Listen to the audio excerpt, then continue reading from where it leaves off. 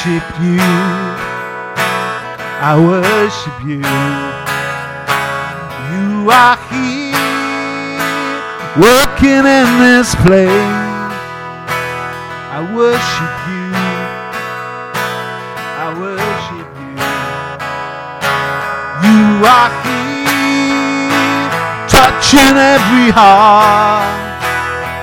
I worship you. I worship you. You are here, healing every heart. I worship you. I worship you. 'Cause you are waymaker, miracle worker, promise keeper, light in the darkness. My God, that is who you are. Waymaker, miracle worker, promise keeper, light in the darkness. My God, that is who you are.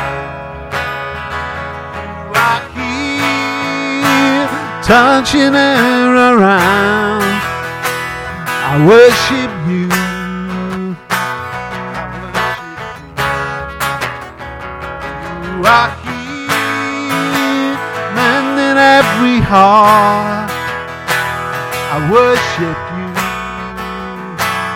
I worship you. You are here, turning lives around.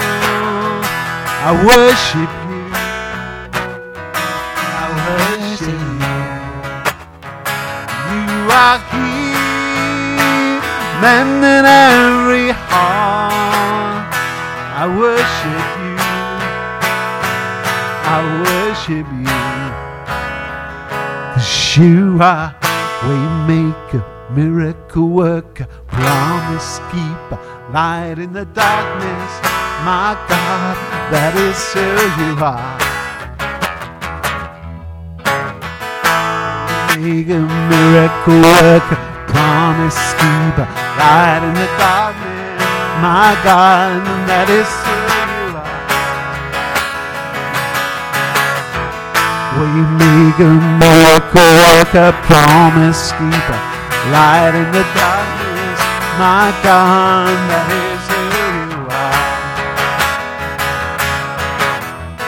Waymaker, miracle worker, promise keeper, light in the darkness. My God, that is who you are. That is who you are. That is who you are.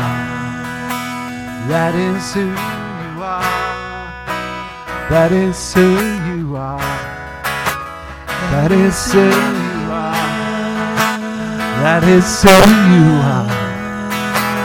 That is who you are. That is who you are.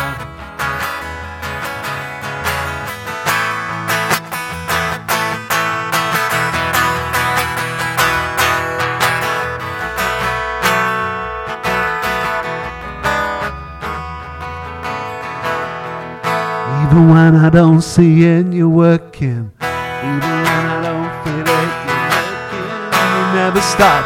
You never stop working. You never stop. You never stop working. Even when I don't feel it, you're working. Even when I don't see it, you're working. You never stop. You never stop working. You never stop. You never stop. Even when I don't see it, you're working. Stop, you never stop working. You never stop, you never stop working.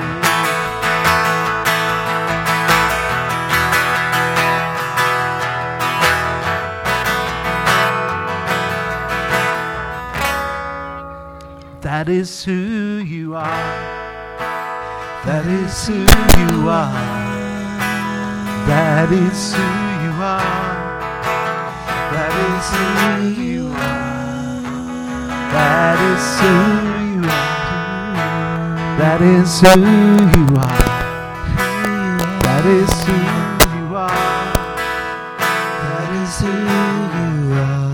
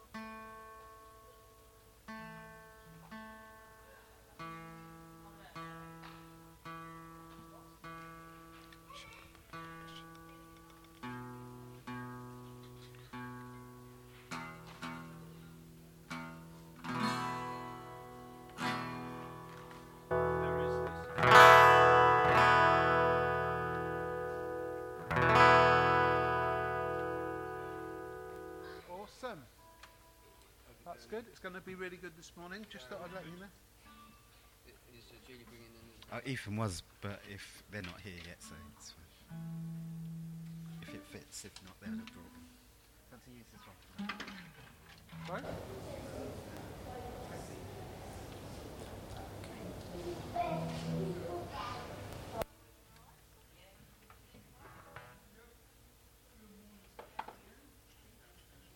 Is that a newish guitar? Yeah, well, I've had it for a couple of years. But Yeah. Is it a particular sort, or is it it's just the Mexican version, Yeah. which is just as is that good. is that one down from the Korean version? There's one down from the American Elite right. or whatever it is. Yeah. So it's the same sort of spec, but it's just made It's in just Mexico. made with Mexican wages Yes. in Mexican battery. Yeah. But it's still it's probably the most versatile guitar I've ever owned. Like the pickups are just amazing. Yeah. But on a lot of other guitars I've had, the pickups don't really do enough to it. Whereas the tone on this alone is just amazing. Yeah, it sounded really good. You really doing some nice stuff on that. Yeah, it's some lovely guitars to play. Good stuff.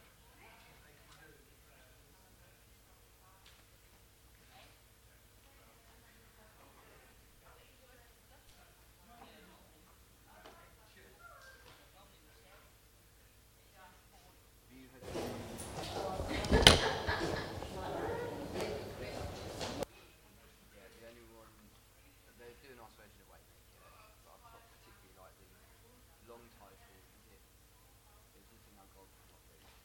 That's the title. Missing something. You say that one less. But that's that one, yeah. I think so.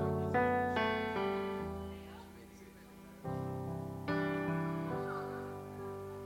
There's one came out. Bless the Lord, oh my soul, oh my soul, worship His holy name, sing like never before, oh my soul, I worship Your holy name.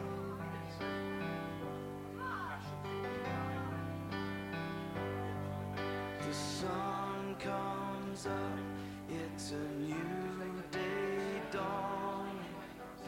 It's time to sing Your song again.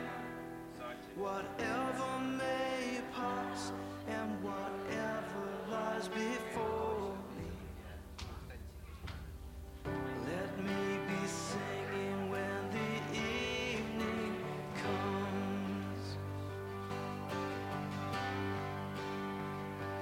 Bless the Lord, oh my soul, oh my soul, worship His holy name, sing like never before, oh my soul, I worship Your holy name.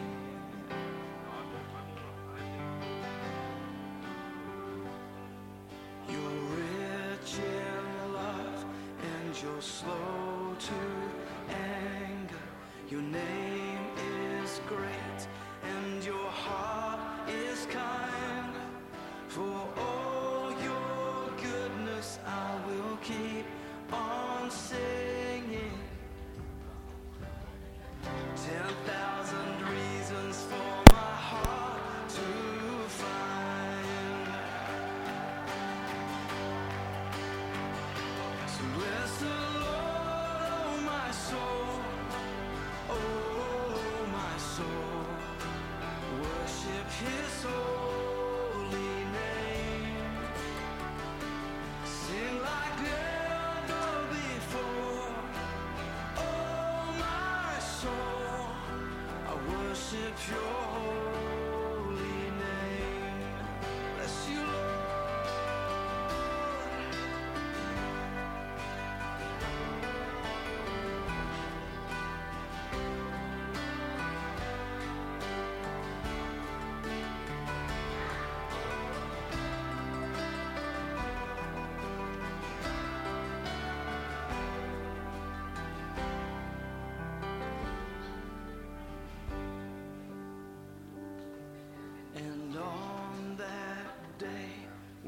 strength is fading, the end draws near, and my time has come.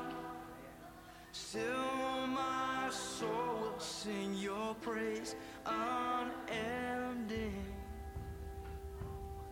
10,000 years and then forevermore. Forevermore. Bless the Lord, oh my soul.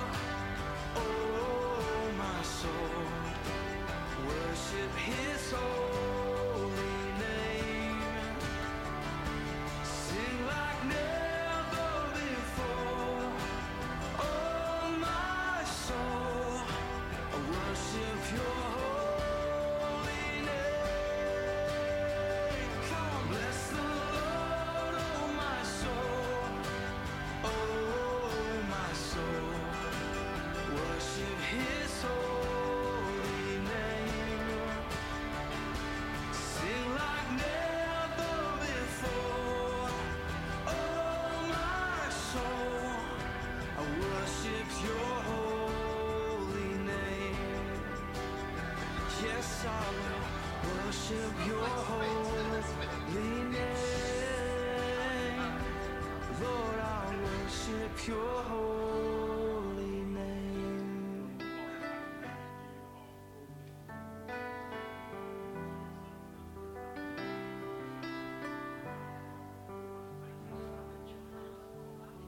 Sing like never before. Oh my soul, I worship your holy name. Jesus, I will worship your holy name. Worship your holy name.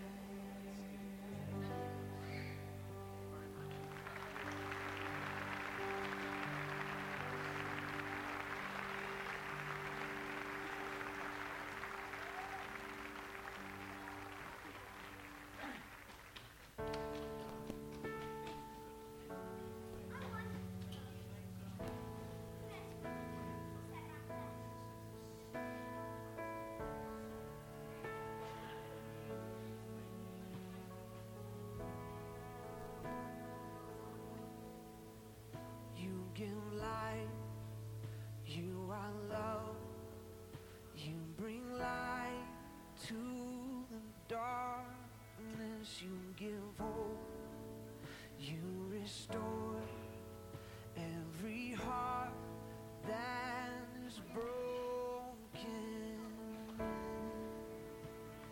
And great are you, Lord. It's your breath in our lungs, so we pour out our praise. We pour out our praise. It's your breath in our lungs, so we pour out our praise to you only.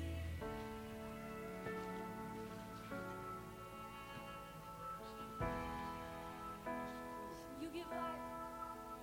You give life, you are love, you bring life.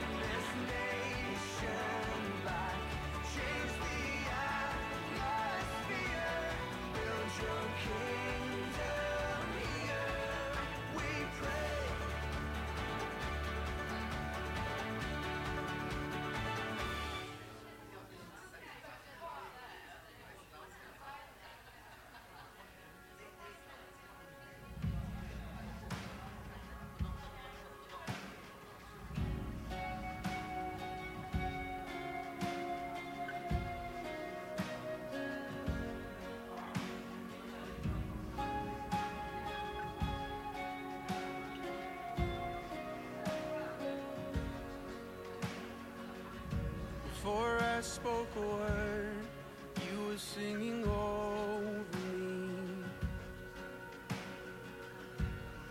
You have been so, so good to me. Before I took a breath, you breathed your life in me. You have been so, so kind to me. Oh, the overwhelming, never-ending, reckless love of God. Oh, it chases me down, fights till I'm found, leaves the 99. I couldn't earn it, and I don't deserve it. Still, you give yourself away. Oh, the overwhelming, never-ending, reckless love of God. Yeah.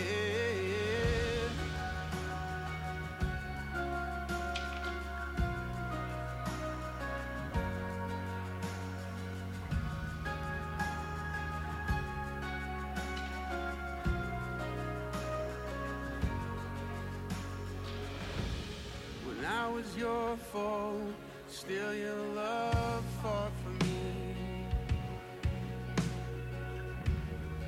You have been so, so good to me. When I felt no worth, you paid it all for me. You have been so, so kind to me. And oh, the overwhelming, never-ending, reckless love of God. Oh, it chases me down, fights till I'm found, leaves the 99. I couldn't earn it, and I don't deserve it. Still, you give yourself away. Oh, the overwhelming, never-ending, reckless love of God.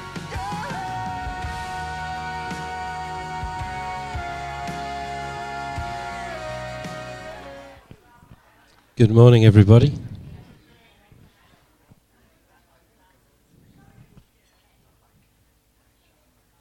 Hi, if you don't know who I am, my name's Steve. I come here occasionally. No, it's good to see you all. We were praying earlier, and it's interesting, isn't it, when times of trouble come, almost what happens is, I think sometimes our sense and our awareness that God is around heightens. And I think this morning, we need to acknowledge the fact that this is the sort of time where we need to hear from God, where we need to hear from Him personally, but also corporately. And we're looking for God to do that this morning. So I want to say, God is still God. All right? Okay? Whatever is happening around us. And that whatever the way the situations are changing around us, and some of us will be struggling to deal with what's happening at the moment, but God is still God. So, and we are here in His presence this morning. All right? So let's stand. Absolutely delighted that Andy Smith is with us today. Hi, Andy. You're here to lead worship, Andy, but please, you are part of us, so thanks very much for coming and joining us today. And we're looking for what Andy's going to bring, we're looking for what Jeff is going to bring later. And believe it or not, actually, it's not about Andy, it's not about Jeff, it's about what we bring and what we give to each other as a congregation today. So the way we communicate with each other and share with each other is so important. So thanks everybody for being here. Everybody's presence is vital today. So Andy, if you'd like to come up, I'm just going to pray and then leave it to Andy after that.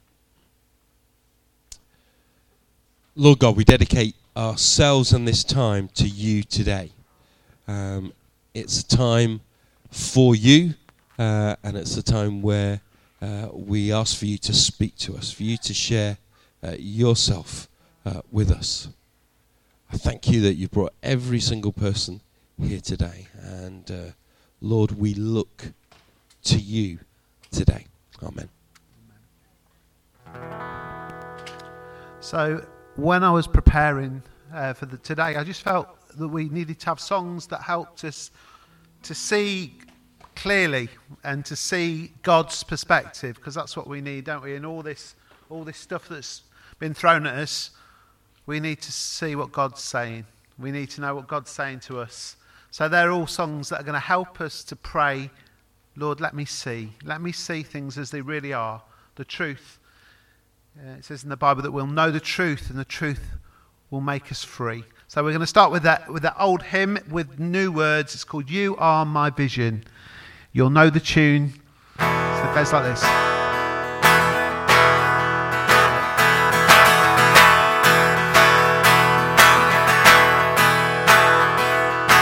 You are my vision, oh King of my heart, nothing else satisfies, only you, Lord. You are my best thought by day or by night, waking and sleeping, your presence, my life. You are my wisdom, you are my true word. I ever with you, and you with me, Lord. Oh, my great Father, and I'm your true Son. You dwell inside me, together we're one.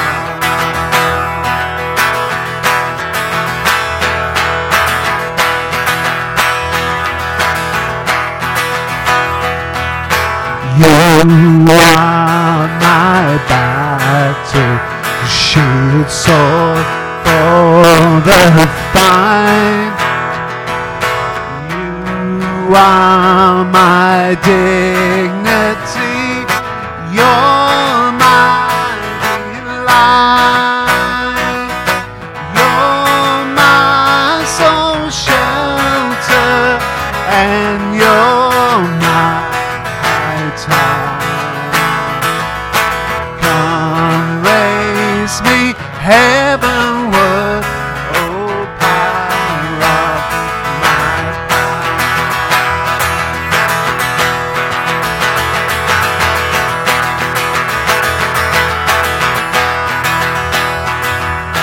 I don't want riches, no man's empty praise, no my inheritance now and always.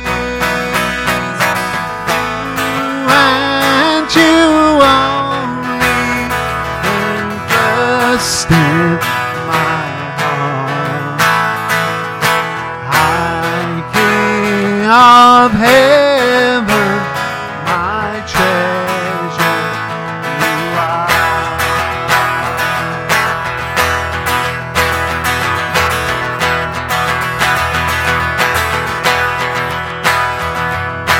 High King of heaven, when victory is won, may I reach heaven's joy, bright heaven. heaven song. Heart of my own heart, whatever before, still be my vision,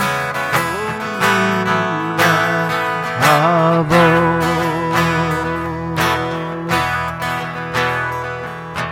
Heart of my own heart, whatever before, still be my vision, oh Lord of all.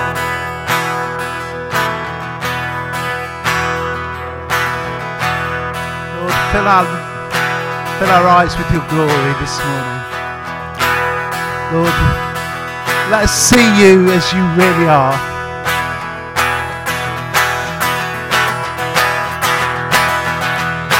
Open the eyes of my heart, Lord. Open the eyes of my heart. I want to see you. I want to see you. Open the eyes of my heart. Open the eyes of my heart. I want to see you. I want to see. Lift our eyes up this morning. To see you high and lifted up, shining in the light of your glory. Pour out your power and love as we sing, holy, holy.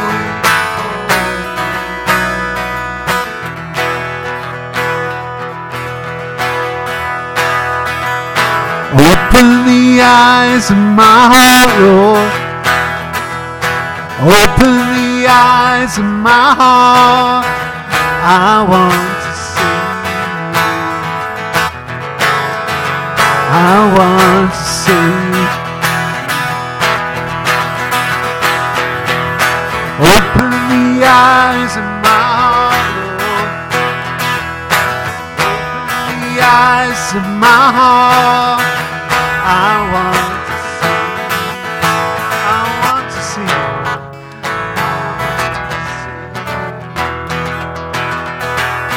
To see you high and lifted up, shining in the light of your glory. Out your power and love as we sing, holy, holy. To see you high, to see you high and lifted up, shining in the light of your glory. Pour out your power and love as we sing, holy, holy, holy.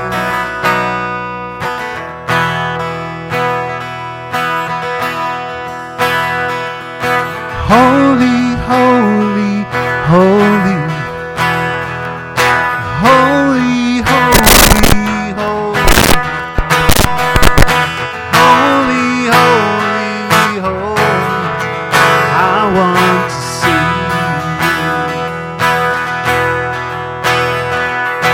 Holy, holy, holy, holy, holy, holy.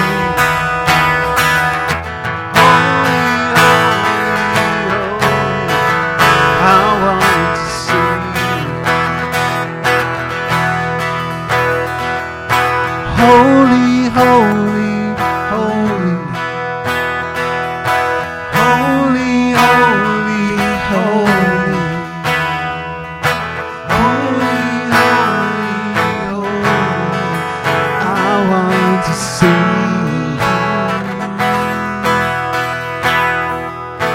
holy, holy, holy, holy, holy.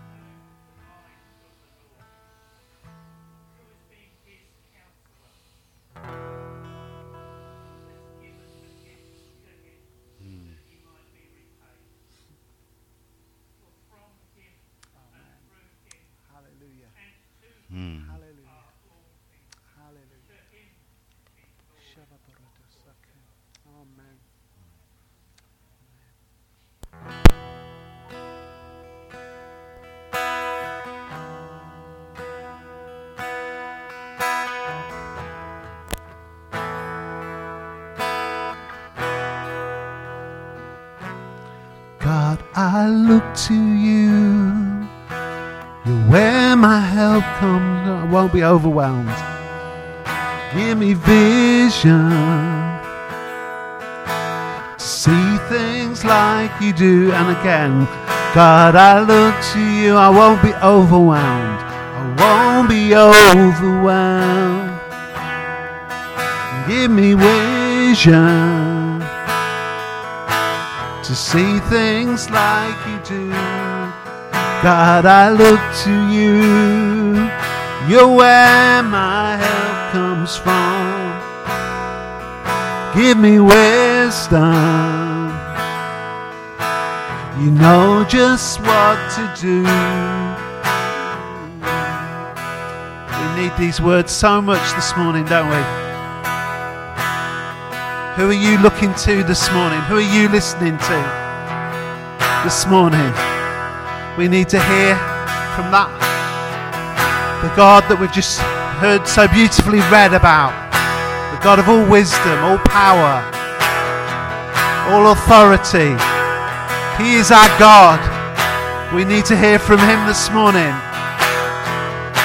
Don't make up your mind until you've heard from him. Sing that again. God, I look to you. God, I look to you. I won't be overwhelmed.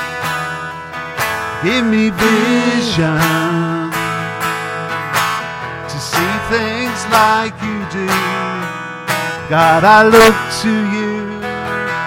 You're where my help comes from. Give me wisdom. You know just what to do.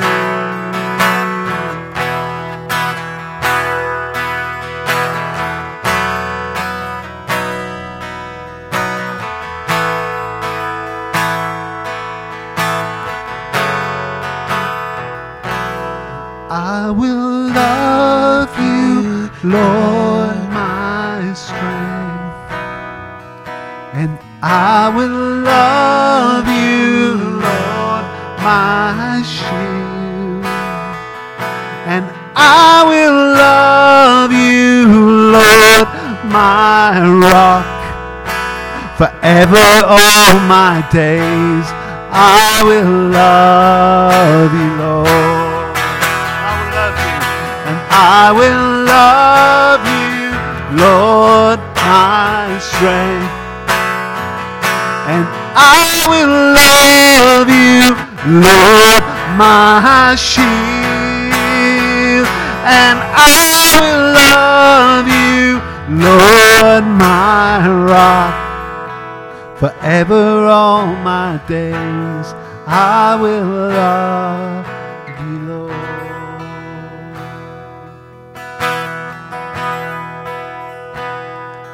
God, I look to you. I won't be overwhelmed. Give me vision to see things like you do. God, I look to you. You're where my help comes from. Give me wisdom. You know just what to do.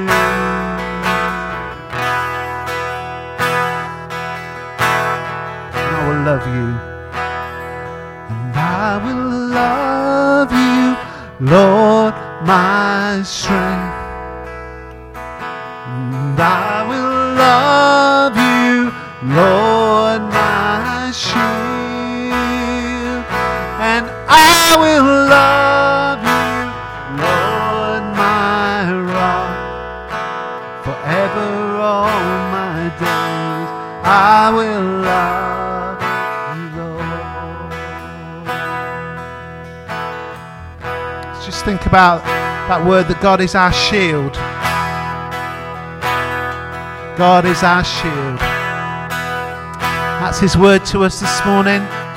He's a shield of protection around us. The sun will not harm us by day, nor the moon by night. He is my shield. the shield of my emotions. He's the shield of my body. He covers me. Let's just focus our eyes on who He is and His promises to us.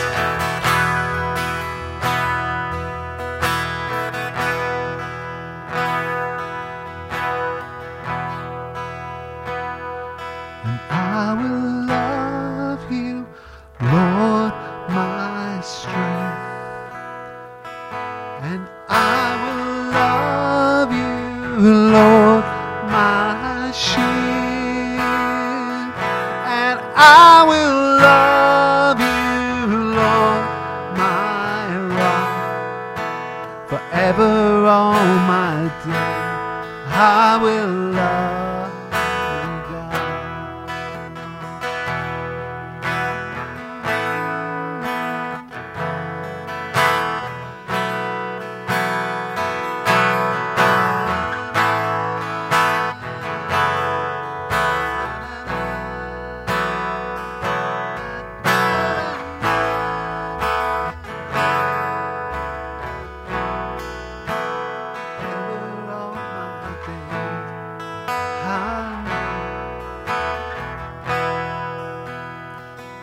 And hallelujah, our God reigns. Let's just declare this.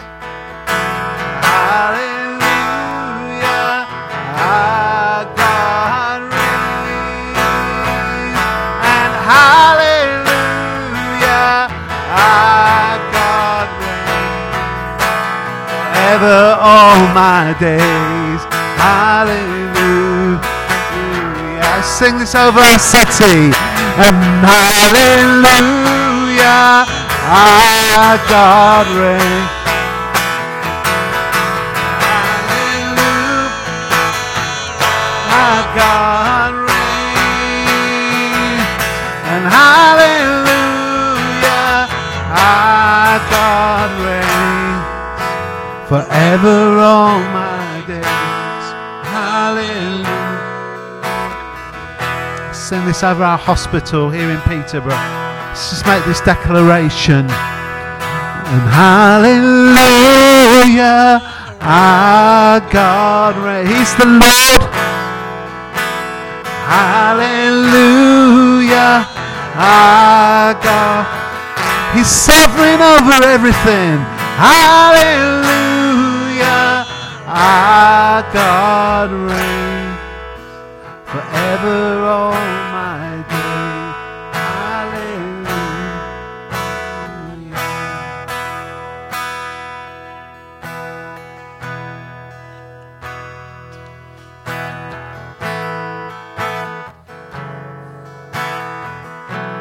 Just believe God wants us to bask in His love. Just bask in that protection.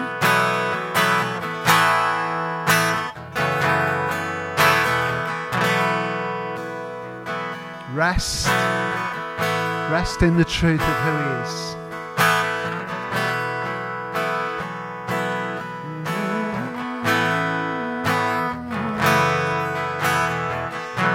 Today gives you the gift of a sound mind.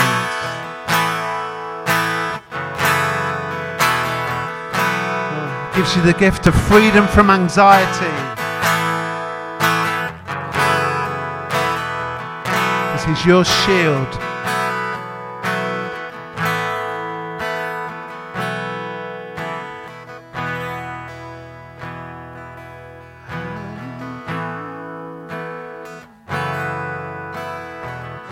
We know these things, don't we? We know this, but God is reminding us today.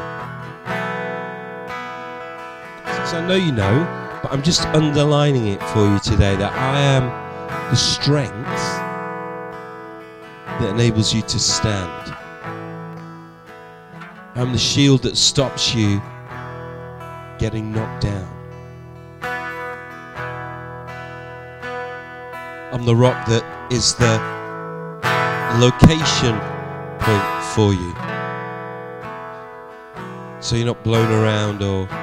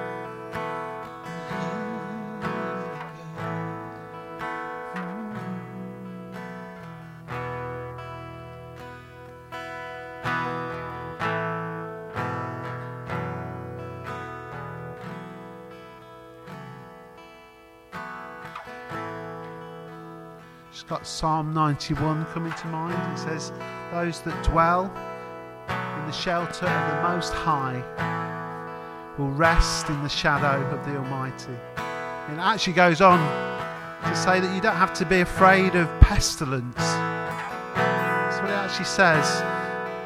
You don't have to be afraid of plagues and pandemics, because the Lord is our shield and our protector. So the key is to rest this morning in the shadow of his wings, in his overshadowing us. He's here in this place. He's here in this place.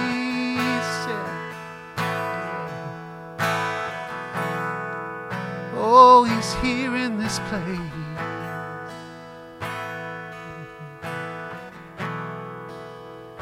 He's here to meet with us. So rest in his shadow.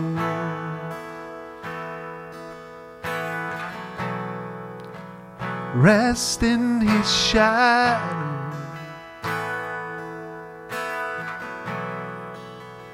He is your peace.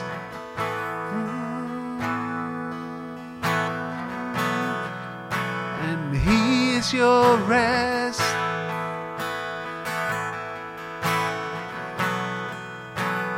He is your strength.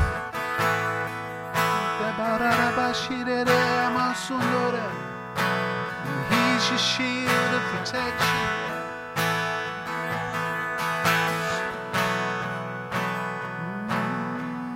Yeah, just soak in his love. Oh, just soak in his love today.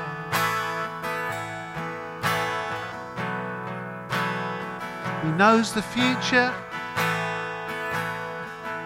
He's got a plan for your life.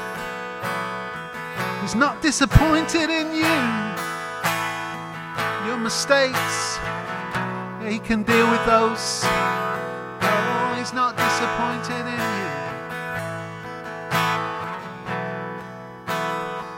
you. He loves you with an everlasting love.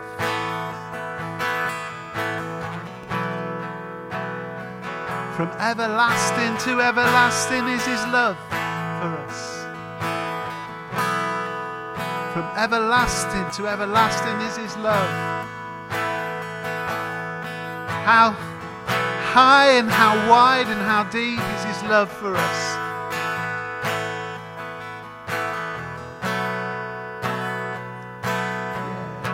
He knows all about your family. He knows where your children are.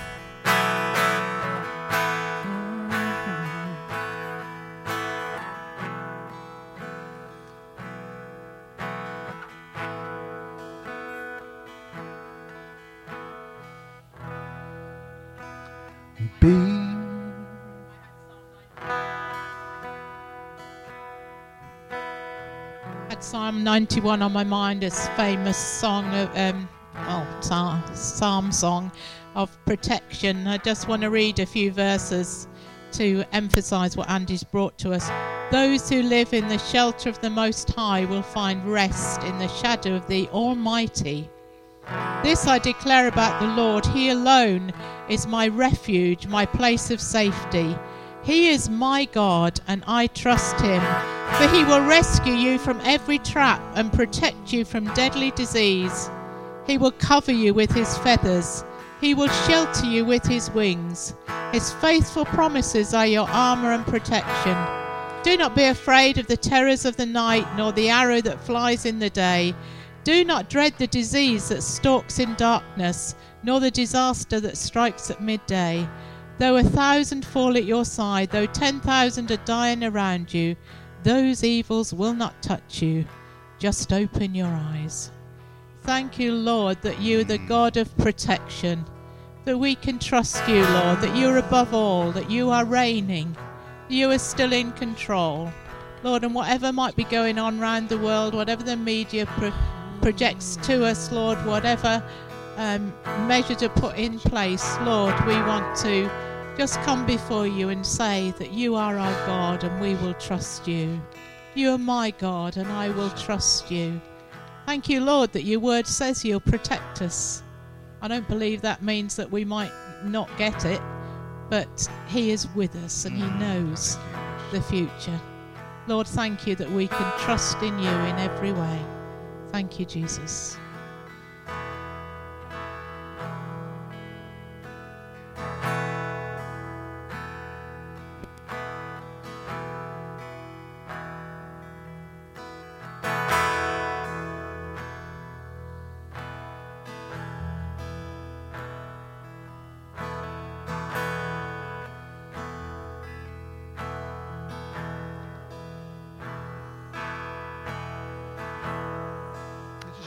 God wants to give people peace.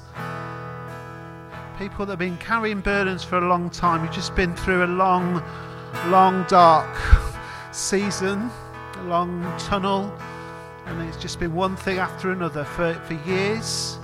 And I just believe God wants to bring peace right into the centre of who you are. Not with any fanfares or trumpets or calling you out, but just where you are. He just wants to speak peace and say he knows. And he's with you. Footsteps, footprints in the sand, and all that stuff. You say you felt forgotten and overlooked, but this morning God would say to you, you're not forgotten. How can I forget the child in whom I delight?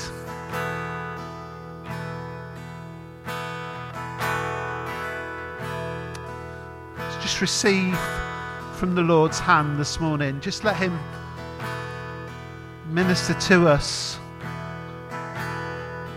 And that person that's been in a dark tunnel for many years, I believe God wants you to see a light this morning. He maybe doesn't want to see a big light, but he wants you to maybe for the first time in a while see a small light at the end of the tunnel. He wants to give you hope this morning. He really wants to minister hope to you this morning, that all is not lost. You need to walk with him. Walk with him into the light.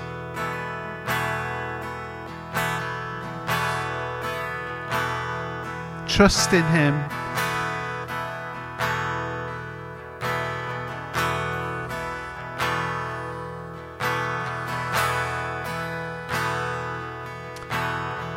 Somebody has sacrificed so much.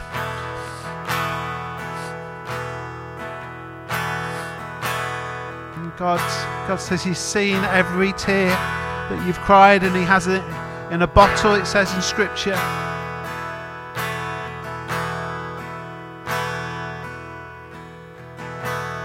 A time for everything under heaven. God's saying there's going to be an end to this season, this difficult season. I want you to see that hope this morning.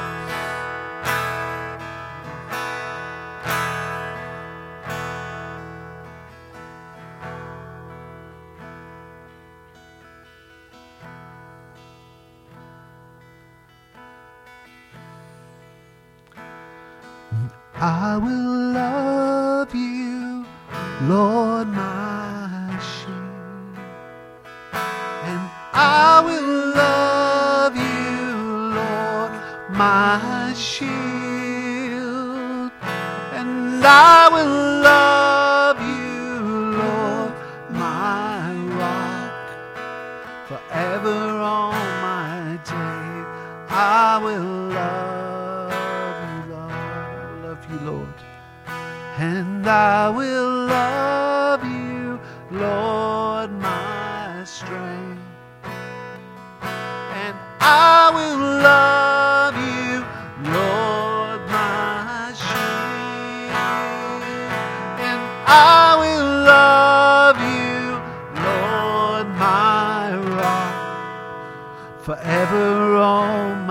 days I will love you, God.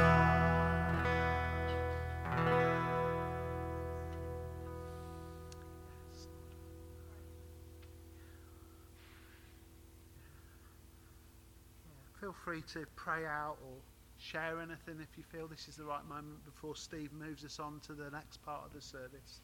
Let's just linger for just one moment more. Just worship your name, Lord. Lord, teach us to linger with you, to be with you, to rest in you.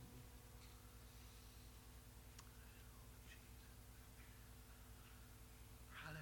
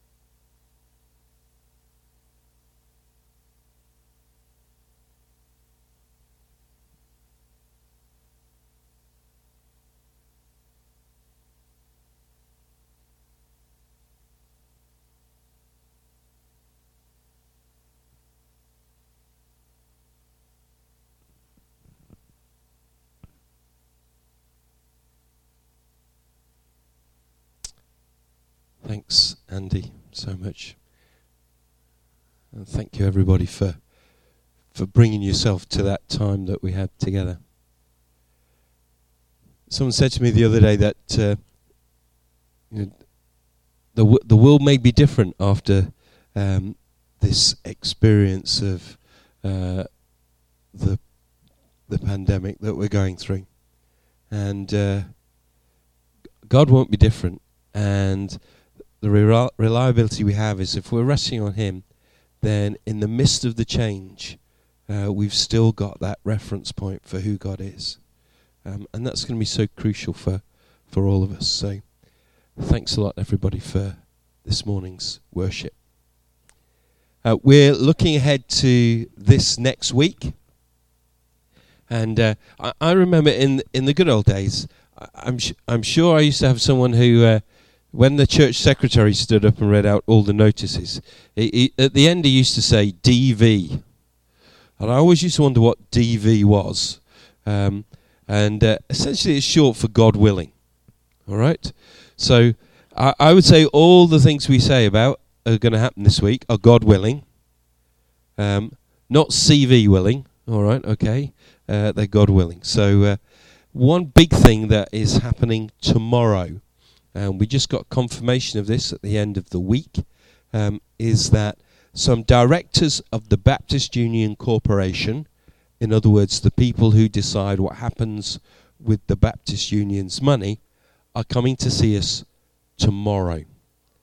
They're meeting Dave, Maggie, and hopefully Russ and myself tomorrow morning. at the centre, and we're going from there to look at the old John Clare. They're going to ask us loads of questions. And this is probably the most important part of their decision making about whether we get the loan for £225,000 that we've applied for. All right? So it's a big day. So whatever, we'd like you to remember us tomorrow morning. All right? If you remember us at 9 o'clock, that's great. 10 o'clock, that's great. 11 o'clock, that's great. 12 o'clock, great. By 1:30, even if you don't remember us in the morning and remember us in the afternoon, still pray. All right? Because we're going to need some help to make sure we express things clearly. Make sure they hear things clearly. All they know about us so far is what they've read on pieces of paper that we've sent to them. So it's a big one tomorrow. All right? So that's tomorrow morning. And we're looking forward to that. We're looking forward to having an opportunity to say about this project outside of our group and for it to go wider in the Baptist family. So that's a big one tomorrow. Dave's going to put up some other things that are happening. Dun, dun, dun, dun, dun, dun, dun, dun.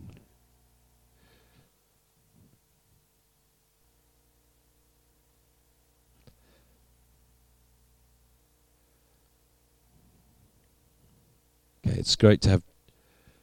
We're investing in training people for the future, so if I'm going to go for my crib sheet. Is that all right, Dave? Okay. Some things we need to be completely aware of. We need to respect each other today and take care of each other. So it's been great, everybody trying to work out how to say hello and sort of almost hug but not hug and sort of say hello. And we've had elbows and namastes and waves and thumbs ups and whatever. So let's keep that going. All right, okay. Obviously, some of us have got coughs and sneezes, and we don't want to spread diseases. So always use your elbows or your handkerchiefs or whatever. Remember washing hands. I think the taps at the back are working, but there's no soap. So just use the loos if you need to wash your hands and things like that. So thanks very much. We have next Sunday, we're looking forward to Kids Church family takeover event next week. I'm delighted to be leading worship for that. They've given me my list of songs, so that's good. So we're looking forward to that for next week. Now, in the evening, is that next week, Dave, in the evening? There's a soaking evening. So just an opportunity to experience in the quiet, in the meditation, but also in the ministry, who God is and him meeting us at that point. Ken is away this morning. He's preaching at Stanground Baptist Church, and we pray that they'll be blessed as they're together. The verse of the month. Everyone who prophesies speaks to people for their strengthening, encouragement, and comfort. Jeff is going to be preaching, but as Jeff preaches, there'll be prophecy woven into that. That's what really good preaching does, bringing God's word exactly at the right time to exactly the right people. We've already had some prophecy this morning where God has been underlining things and reinforcing things. So, and that's been for the strengthening, encouragement, and comfort of us all. All right. So, we're going to have the offering. The old lampstand still with us.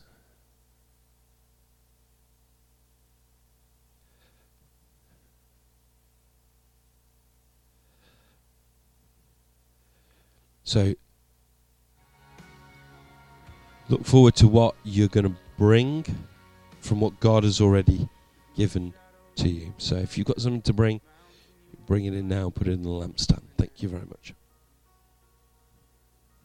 There's no wall you won't kick down, lie you won't tear down, coming after me. There's no shadow you won't light up, mountain you won't climb up, coming after me. There's no wall you won't kick down, lie you won't tear down, coming after me. There's no shadow you won't light up, mountain you won't climb up, coming after me. There's no wall you won't kick down, lie you won't tear down, coming after me. There's no shadow you won't light up, mountain you won't climb up, coming after me. There's no wall you won't kick down, lie you won't tear down, coming after me. Oh, the overwhelming, never-ending, reckless love of God. And oh, it chases me down, fights till I'm found, leaves the 99, and I couldn't earn it, I don't deserve it, still you give yourself away. Just while Jeff's getting ready to share God's word with us, just something that's been on my heart while we've been worshipping. I think it'd been there as a seed during this week, but I believe that this virus and pandemic, as they call it, that's around, is going to be an opportunity for the church, for Christians, to rise up and say who we believe God is, that God is in control. During the week, I took a food parcel to somebody, and he was going to come across to my house and collect it. And he said, "Oh, I'd better not do that. I've got some sniffles. I've got a cold." So I said, "Okay, I'll bring it to you." And he didn't. He stood the other side of the door, and I said, "Come on, it's all right." And he said, "You're not worried, are you?" I said, "No, I'm at peace about it all." I said, "I don't think you got the virus anyway. It's not that I'm not taking precautions." But he texted me later, and he said, "Oh, you made me feel a lot better. I was getting really worried about what was going on. I mean, didn't have a major cold, but I believe that God wants us to be people of peace.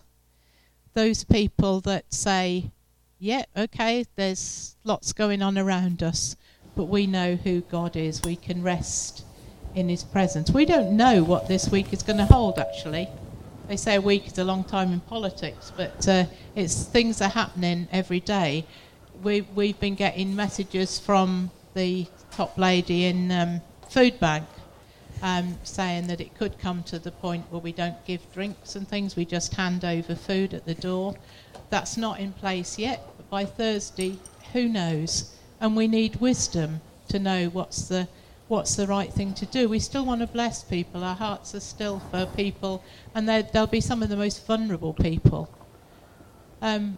But we needn't be the people that live in fear, because we know who our God is, and he's the God of peace, and we need to be the people of peace. We don't have to lecture them.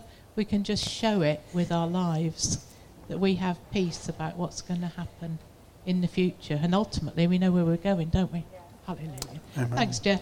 Thank you. Right, we're working, are we? Thank you. You can hear me? Good. Well, morning, everybody. We're continuing to look at, in our series of the 7 letters to the 7 churches in Revelation. And as we come to that this morning, and this is the 4th one, I think it's really helpful to remember that in many ways, although Jesus is actually bringing some real truths to these particular churches, in many ways they're a picture, a reflection, if you like, of churches that we would have seen at any time throughout the ages, and any time throughout history. And I think even church in the world today, sees a lot of these traits. If we bother to look for them, we can see a lot of things that are mentioned in these letters going on in our churches today. And I think even we here at Open Door Church, we're no different. And as we look at these churches each week, I'm sure we can see ourselves to a greater or a lesser degree. So as I say, we're going to continue looking at the fourth of these churches, the church at Thyatira. And I'm going to read the verses from the NIV Bible that relate to this letter. So it's Revelation chapter 2, starting with verse 18, if you've got your Bibles with us. It says this. It says, "To the angel of the church in Thyatira write, these are the words of the Son of God, whose eyes are like blazing fire, and whose feet are like burnished bronze. I know your deeds. I know your love and faith, your service and perseverance, and that you're now doing more than you did even at first. Nevertheless, I have this against you. You tolerate that woman Jezebel, who calls herself a prophet. By her teaching, she misleads my servants into sexual immorality and the eating of food sacrificed to idols. Now, I've given her time to repent of her immorality, but she is unwilling.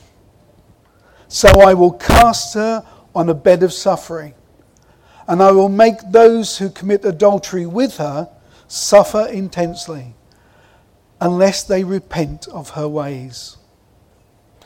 I will strike her children dead. Then all the churches will know that I am he who searches hearts and minds, and I will repay each of you according to your deeds. Now I say to the rest of you in Thyatira, to you who do not hold on to her teaching and have not learned Satan's so-called deep secrets, I will not impose any other burden on you, except to hold on to what you have until I come. To the one who is victorious and does my will to the end, I will give authority over the nations.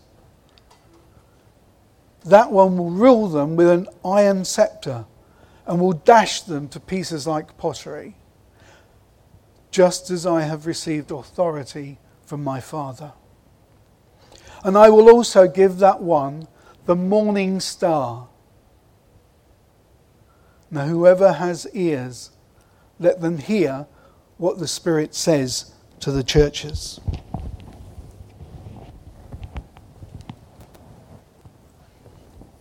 Wow. It's a bit of a piece of scripture, that.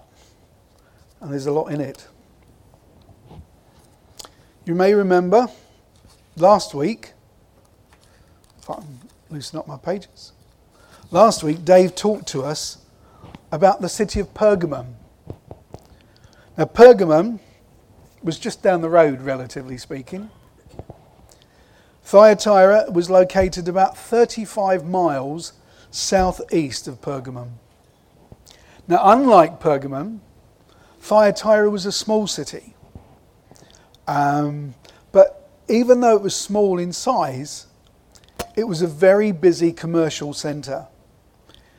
It was on a major road of the Roman Empire, and because of this, there were lots of businesses set up there. And lots of these were grouped into what they called trade guilds or unions. And they were very, very active in this city.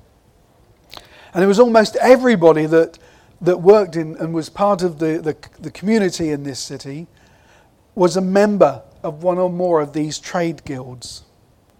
There were carpenters, dyers, sellers of goods, tent makers, and a whole host of others as well. You may remember in the church at Philippi, We read there that there was a lady there named Lydia, who was a seller of purple, and she came from Thyatira. So, it just shows it was a busy, although a small city, it was a very busy one. And the fact, I think that really, in many ways, as I think hopefully I'll explain in a minute, it was actually very difficult for a Christian to live and work in this city. And I think that has a big interpretation, a big impact on the interpretation of this letter as we go on. So Jesus begins his letter by praising and encouraging the church, doesn't he? He says, "These are the words of the Son of God, whose eyes are like blazing fire and whose feet are like burnished bronze. I know your deeds, your love and your faith, your service and your perseverance, and that you are now doing more than you did at first." That's what we read there in those first few verses. Now it's interesting, I think, even right at the outset, that John uses here, for I think it's the first and the only time in the book of Revelation, this title of Jesus, the Son of God. We've seen him being referred to as the Man of God, Son of Man, all sorts of other variations. But here, he is the Son of God. Now, there are some folks, biblical scholars and that, who tend to think that Jesus never said that he was the Son of God. But actually here, and there are many other scriptures as well, they make this very clear. Jesus knew he was the Son of God. And here he uses this phrase because he wants to stress his deity. He wants to stress the fact that he is the Son of God. He is God, and as such, he knows. And as the Son of God, we see this eyes of blazing fire.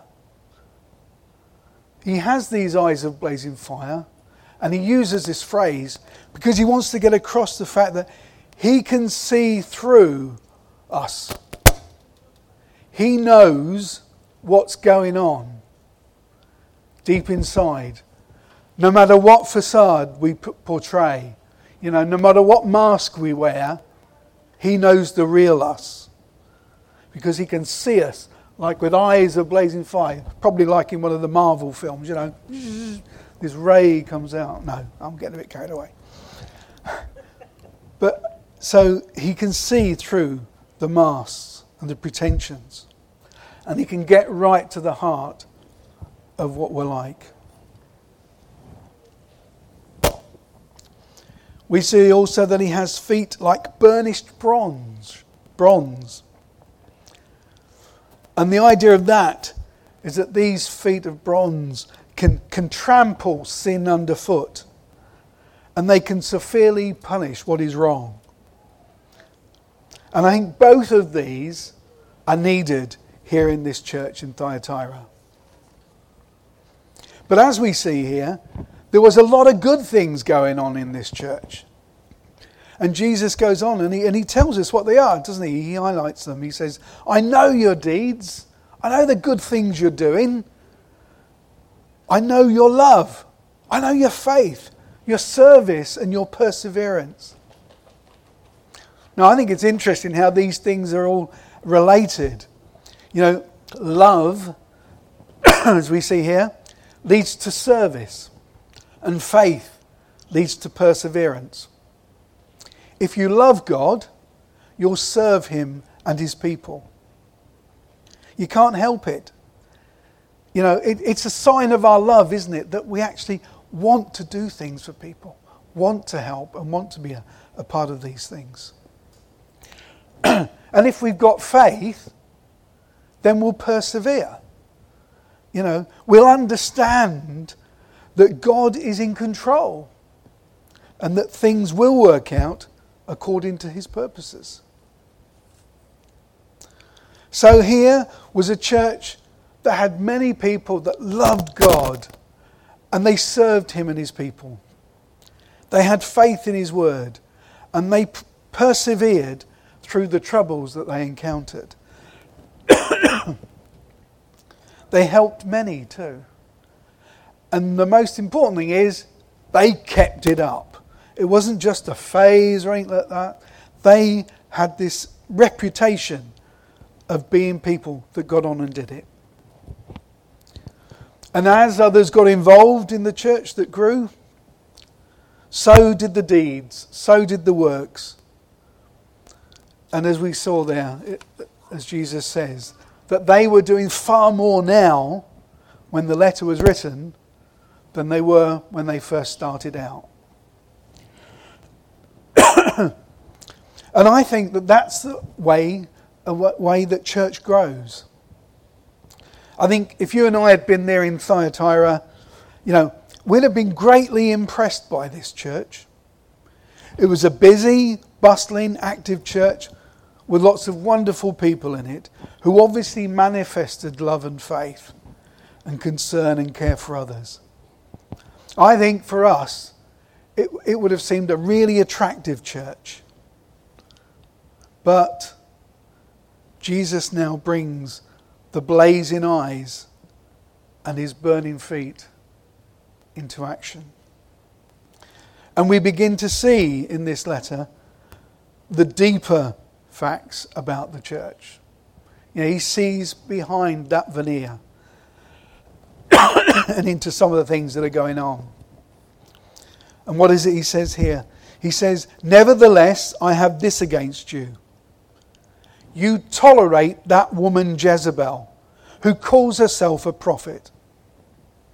By her teachings, she misleads my servants into sexual immorality and the eating of food sacrificed to idols. I've given her time to repent, but she's unwilling. So I will cast her on a bed of suffering." And then it goes on.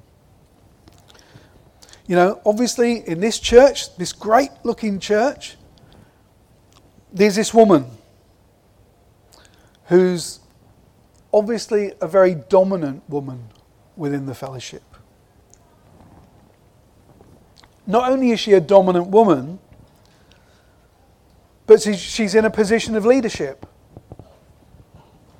And she gives herself, or she has this reputation of being a prophet. But this woman was manipulating and misleading members of the congregation. And because of this, Jesus gives her the name Jezebel. It's probably not a real name, but Jesus, as we know, he quite often gives people new names, doesn't he? According to their character, according to what they're like. And here, he gives her the name of probably the most evil woman in the whole of the Old Testament. The Old Testament Jezebel was the daughter of the king of Sidon, a town in Lebanon. She was the wife of King Ahab of Israel, the whole of the northern kingdom. And she's particularly noted for having made the worship of the god Baal popular in Israel. Now, Baal was a fertility god. And his worship involved all sorts of things that we probably wouldn't appreciate. And certainly a lot of immoral practices.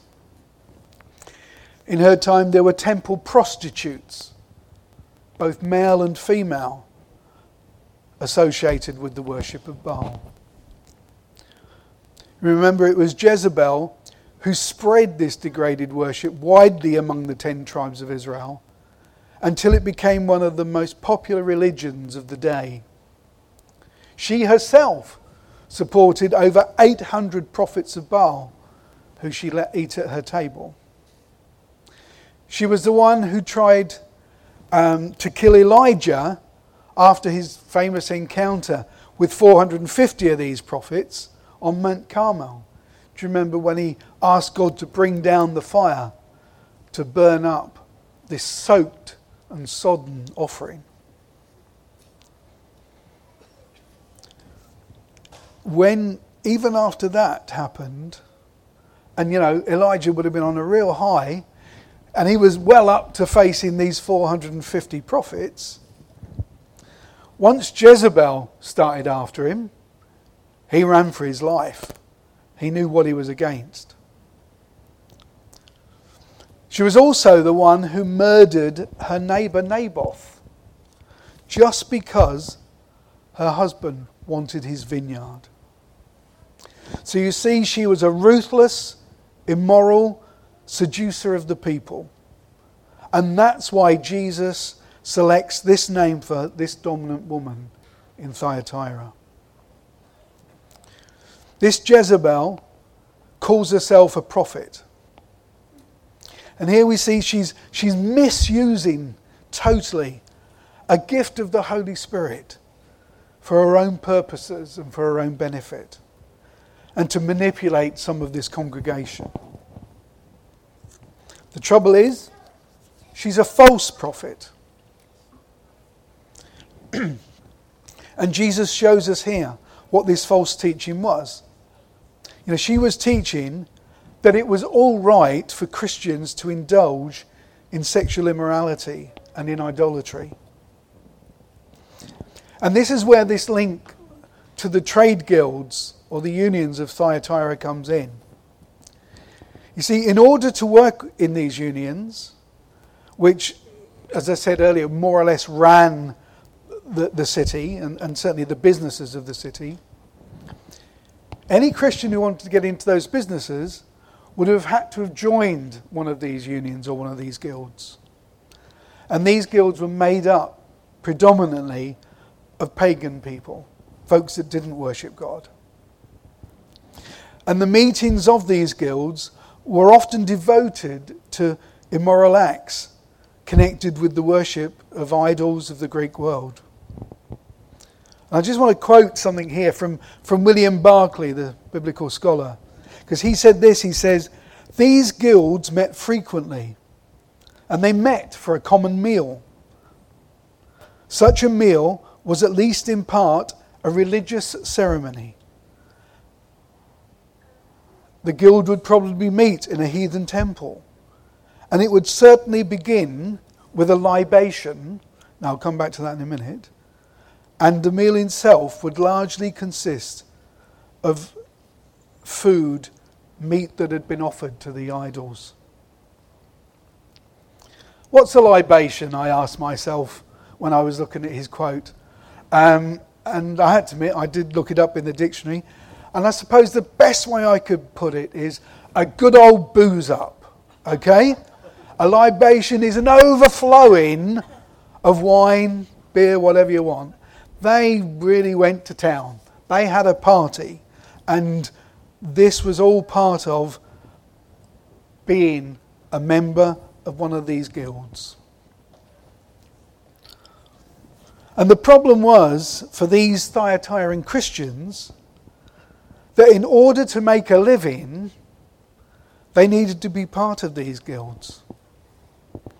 But to attend the guild was to become either totally involved or at least really pressurized into doing these things. And so they had to make a choice. Did they do it or didn't they? And I think it was difficult for them to live in Thyatira for this very reason.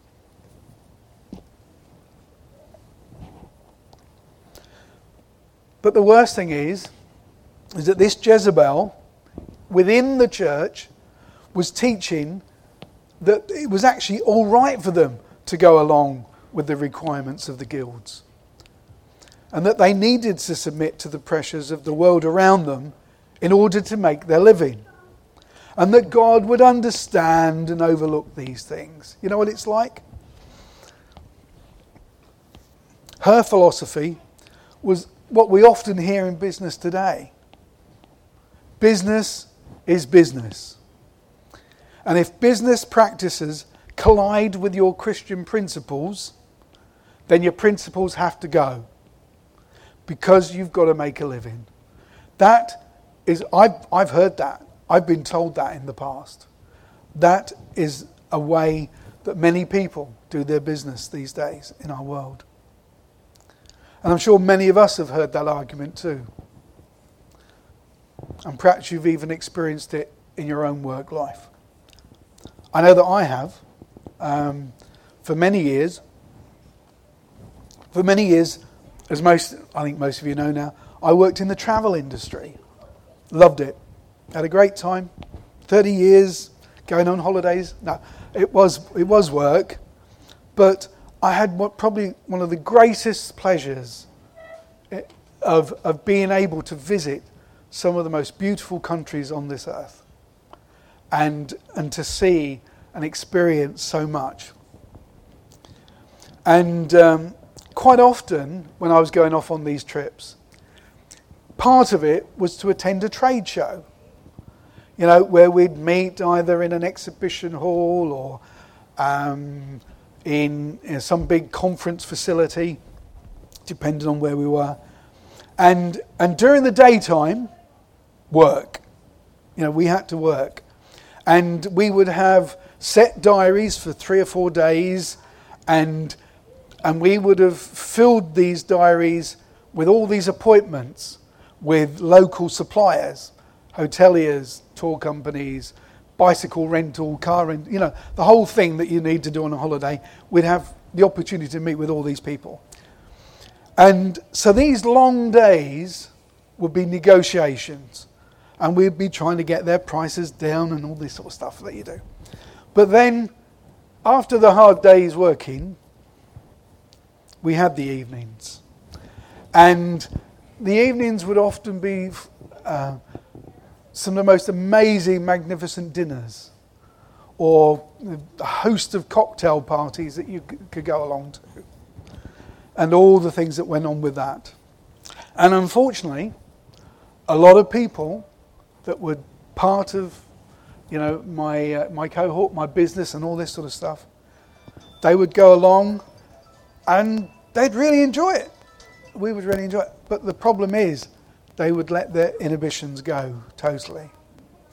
And unfortunately, I can think of more than one marriage that came to an end following the activities of one of these trips. And, for me, it would have been really easy to have gone along with the flow and to have got involved in some of the things that were going on. But I have to say, I just thank God that I had a loving, godly wife back at home praying for me. And that I had friends in church who were praying for protection for me on these trips. And I experienced these pressures many times. Don't get me wrong, I had a really good time. I enjoyed myself on these trips. But I knew through God's grace when enough was enough. And it was by God's grace and the prayers of many that I didn't succumb to these pressures. Now, unfortunately, I think this whole scenario is actually seen and can actually be paralleled in many churches today, where the church has begun to accept the world's view of things, and have perhaps, some would say, let their standards drop. And I just want to think, looking at the letters to Thyatira and of last week's to Pergamum, the Lord links this sexual immorality with idolatry. Now, in this day and age, we may find that strange and think, well, I'm not worshipping idols. But actually, one eventually leads to the other. And I believe the reason is this: fornication, sexual sin, whatever, and adultery are both clear-cut violations of specific and explicit statements in the Word of God. Anyone who reads the Bible can see very clearly that God forbids these activities. It's wrong for believers to indulge in sexual immorality of any sort. And when one does, I believe that he or she is violating the authority of God. And therefore, I think that in practice, even if not in profession, God is no longer their God, because other things start taking over. Or at the very least, there is this enormous tension in their relationship with their Heavenly Father. You know, things cannot be right. But aside from these biblical and spiritual reasons for avoiding sexual immorality,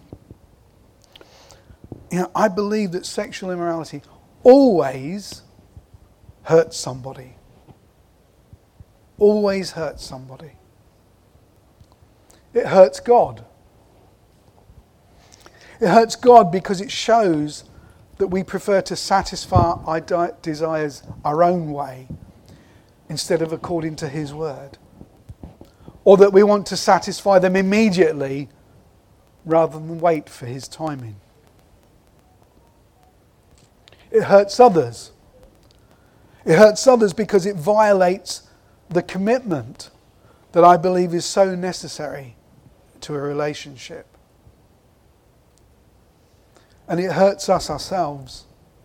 Yes, there may be, physical things, but certainly when we do these things, it affects our character. It affects how we love and how we trust.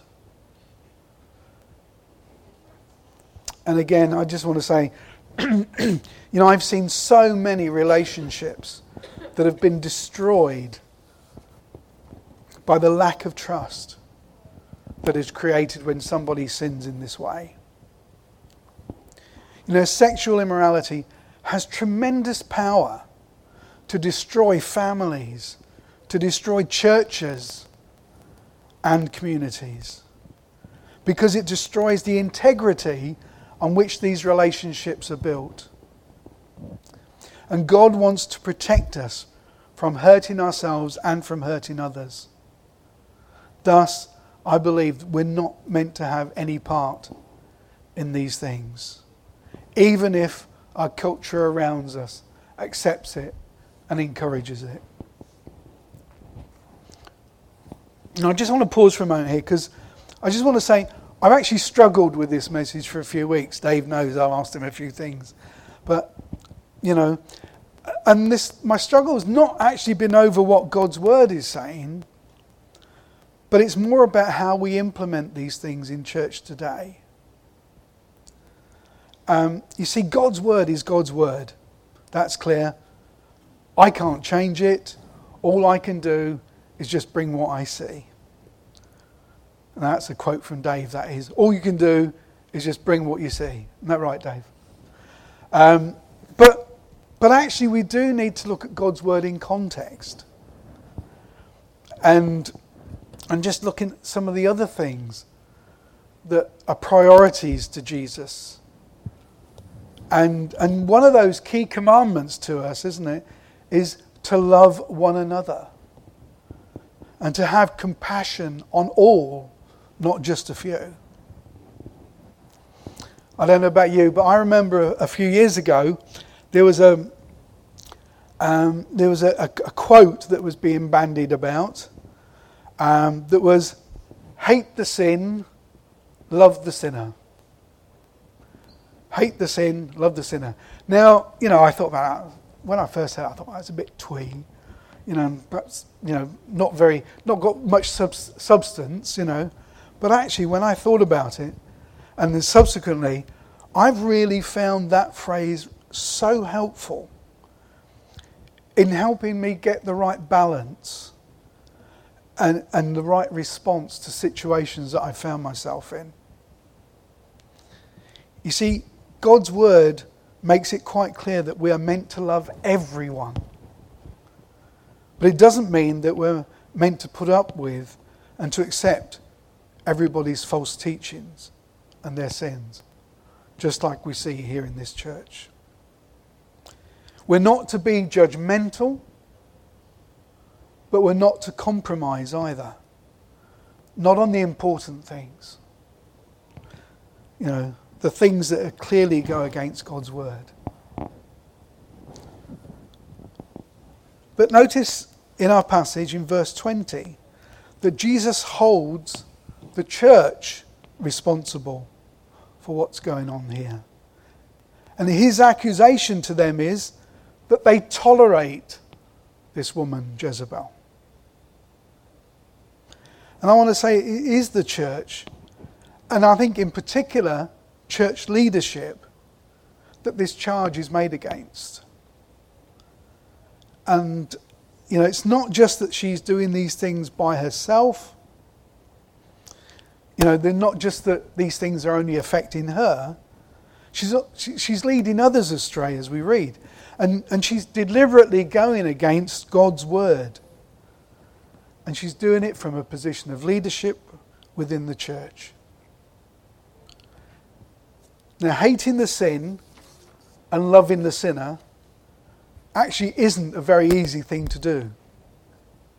Getting that balance between loving the person and confronting the issue can be very difficult. And it requires immense wisdom and love. And in the case of Jezebel, as we see here, it's not just her that needs to be dealt with. But think about what needs to happen and how we would deal with the followers that she's leading astray. I've seen churches totally destroyed because their leadership have not handled this in the right way. And it's because of that, I think this is probably one of the greatest challenges to our leaders today. And I want to encourage every one of us to constantly be praying for our leaders as they seek to do what's right. You know, this is a problem that church leadership has to face in our day to day, all the time, just as they had to face it back in the first century. And it may not be this specific thing that's going on, but our leaders need wisdom, compassion, and real strength in order to deal with the situations that they may find themselves in.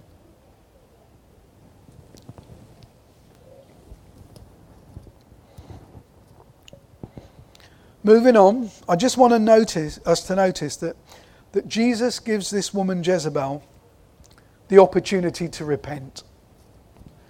You know, one of the things that amazes me so much about Jesus is that he always, and I stress that word, always gives us the opportunity to change our ways and turn back to him, doesn't he?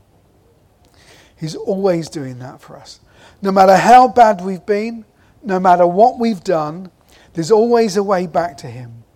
And he is always ready to receive us back. You've just got to think, haven't you, of the story of the prodigal son. You know, in Luke 15, I read it again the other day, and, you know, and how the father's love for his son was so great that he accepted him back and did all those wonderful things for him, despite all of those things that he'd done against his father earlier. You know, and no matter what we've done, God's forgiveness is always available to us. Always available. And we read here that Jesus had been waiting for Jezebel to repent, to turn away from her sins, to stop leading others astray. He'd given her both the time and the opportunity to turn back, but she's refused to do so. And as such, she will suffer the consequences.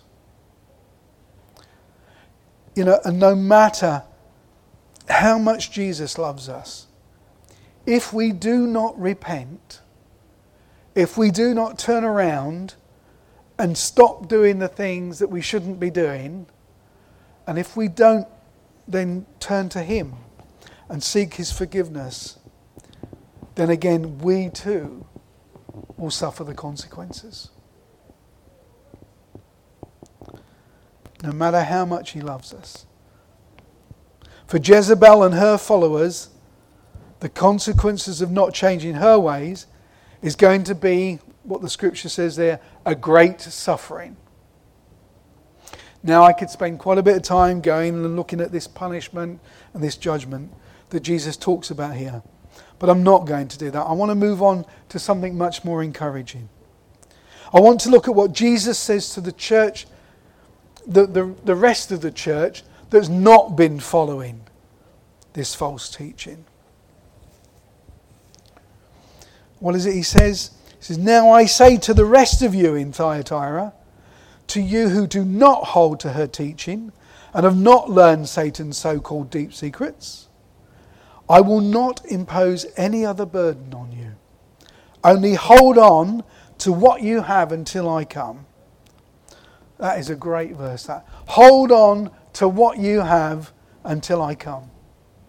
There's nothing more that Jesus is going to ask of these believers. You know, he's not going to impose other things on them and things to do. They're doing the good stuff. They're doing the right things. And he just wants them to hold on to what they have and not lose it.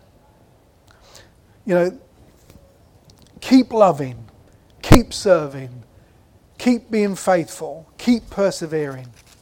Stick at it, basically. Stickability is what we need.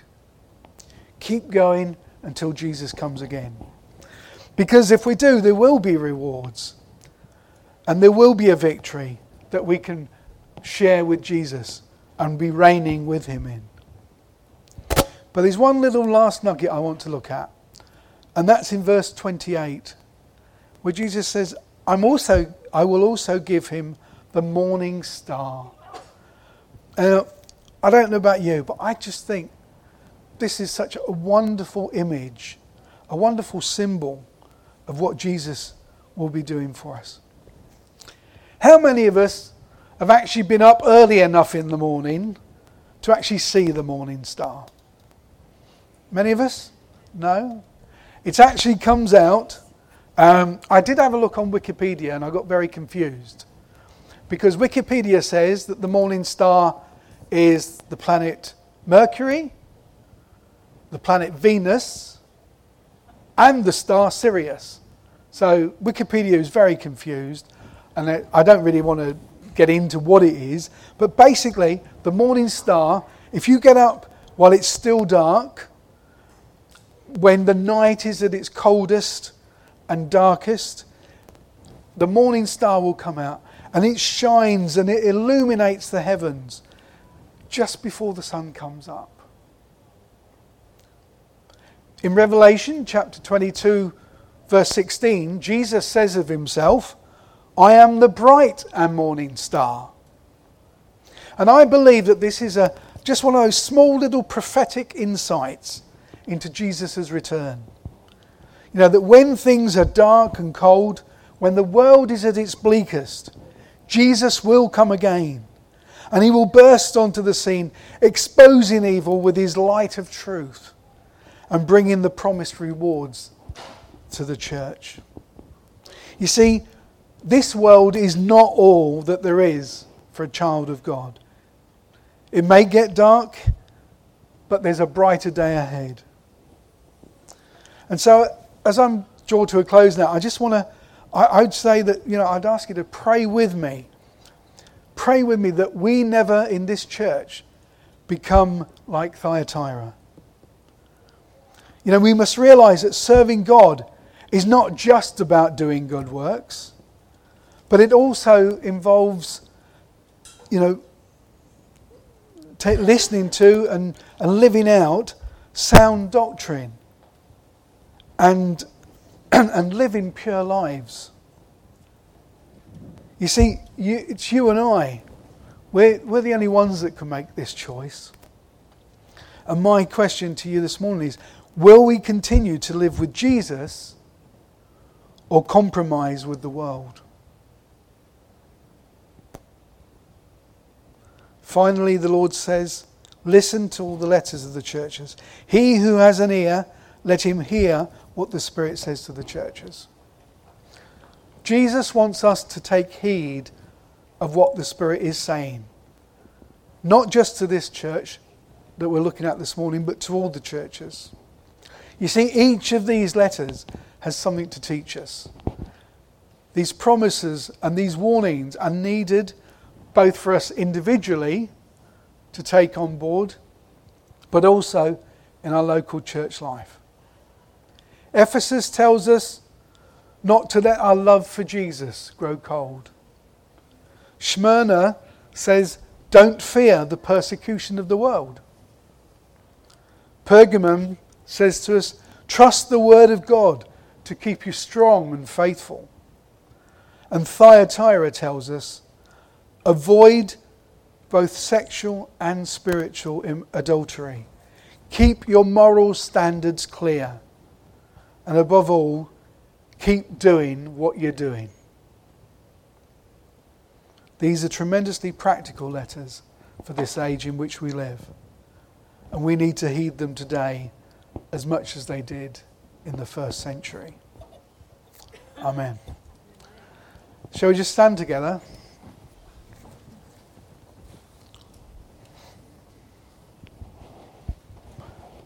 You know, I was, as we were worshipping earlier, that song, you know, God, I look to you. The words in those verses, they were just so appropriate. You know, what was it? It said, God, I look to you. I won't be overwhelmed. Give me vision to see things like you do. And that should be our prayer this morning. We want to see things how Jesus sees them. Because we know then, if we follow those, then we'll be on the right track. You know, give me wisdom, because you know just what to do. And whatever our situation this morning, those words can be our prayer. Thanks.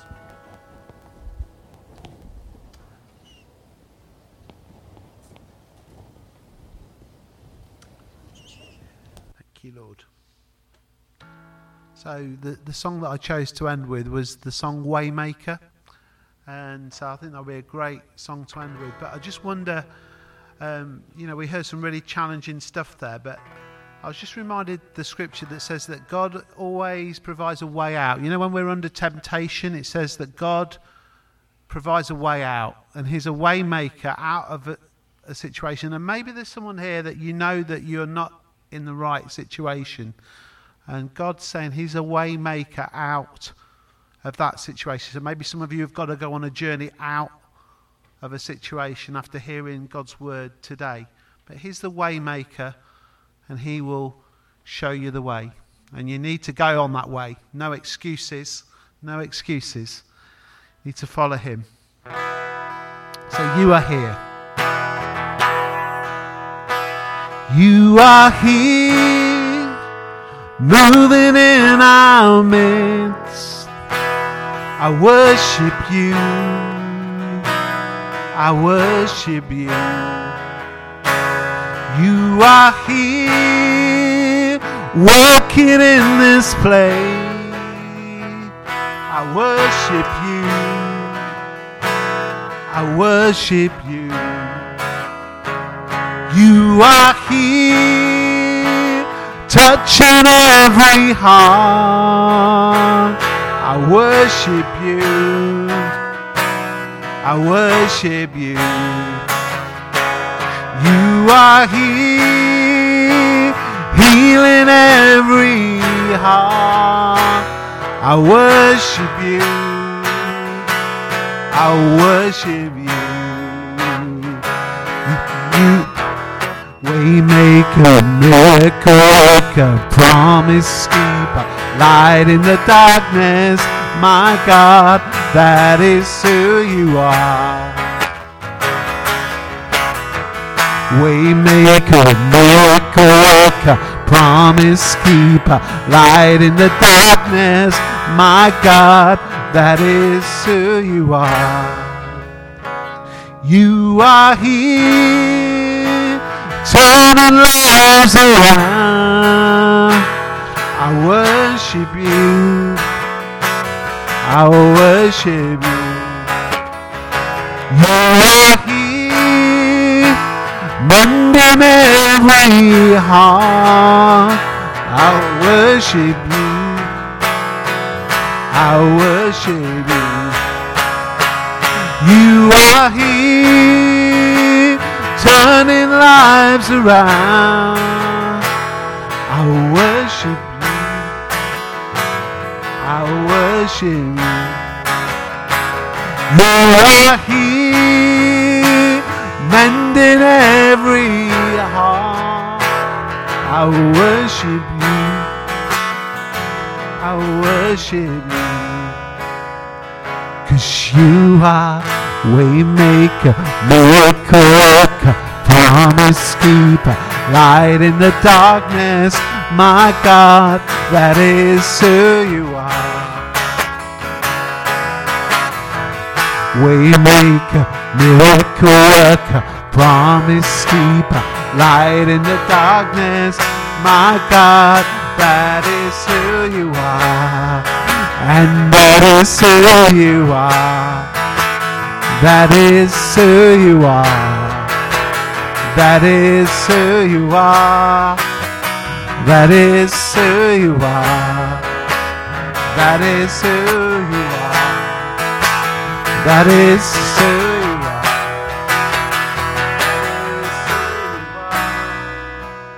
That is who you are.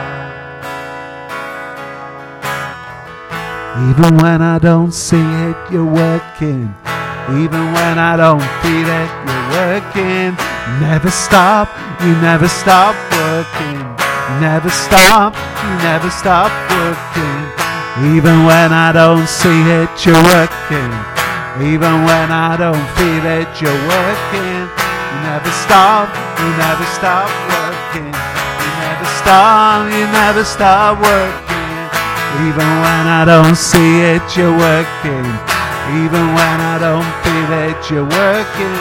You never stop, you never stop working. You never stop, you never stop working. Even when I don't see it, you're working. Even when I don't feel it, you're working. You never stop, you never stop working. You never stop, you never stop working. Waymaker, miracle worker, promise keeper, light in the darkness. My God, that is who you are. Right, we're just going to sing this over this meeting tomorrow with the Baptist Union. We say, your will be done, Lord. What seems impossible shall be made possible.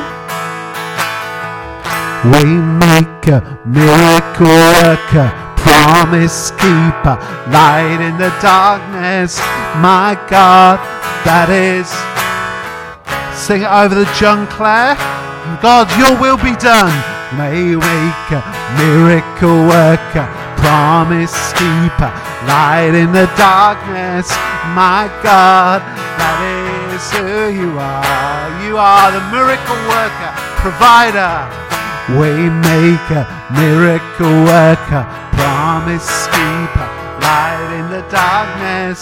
My God, that is who you are. Nothing is impossible. Waymaker, miracle worker, promise keeper, light in the darkness. My God, that is who you are. Thank you, Lord.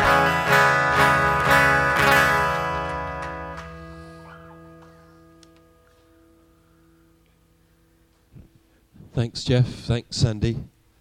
And let's share the benediction together. Okay? Let's share the grace. May the grace of our Lord Jesus Christ and the love of God and the fellowship of the Holy Spirit be with us all evermore. Amen. Have a great week. All right? In the midst of everything, it's still possible to have a great week. So have a great week, everybody. See you next Sunday.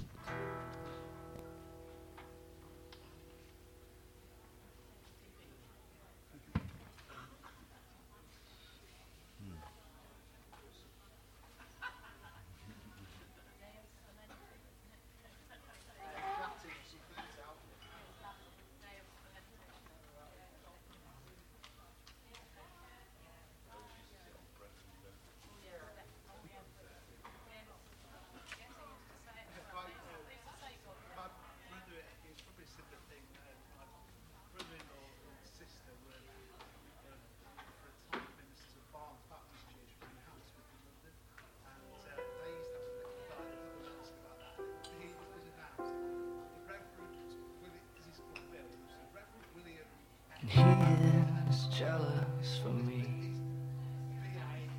Love's like a hurricane, I am a tree bending beneath the weight of his wind and mercy.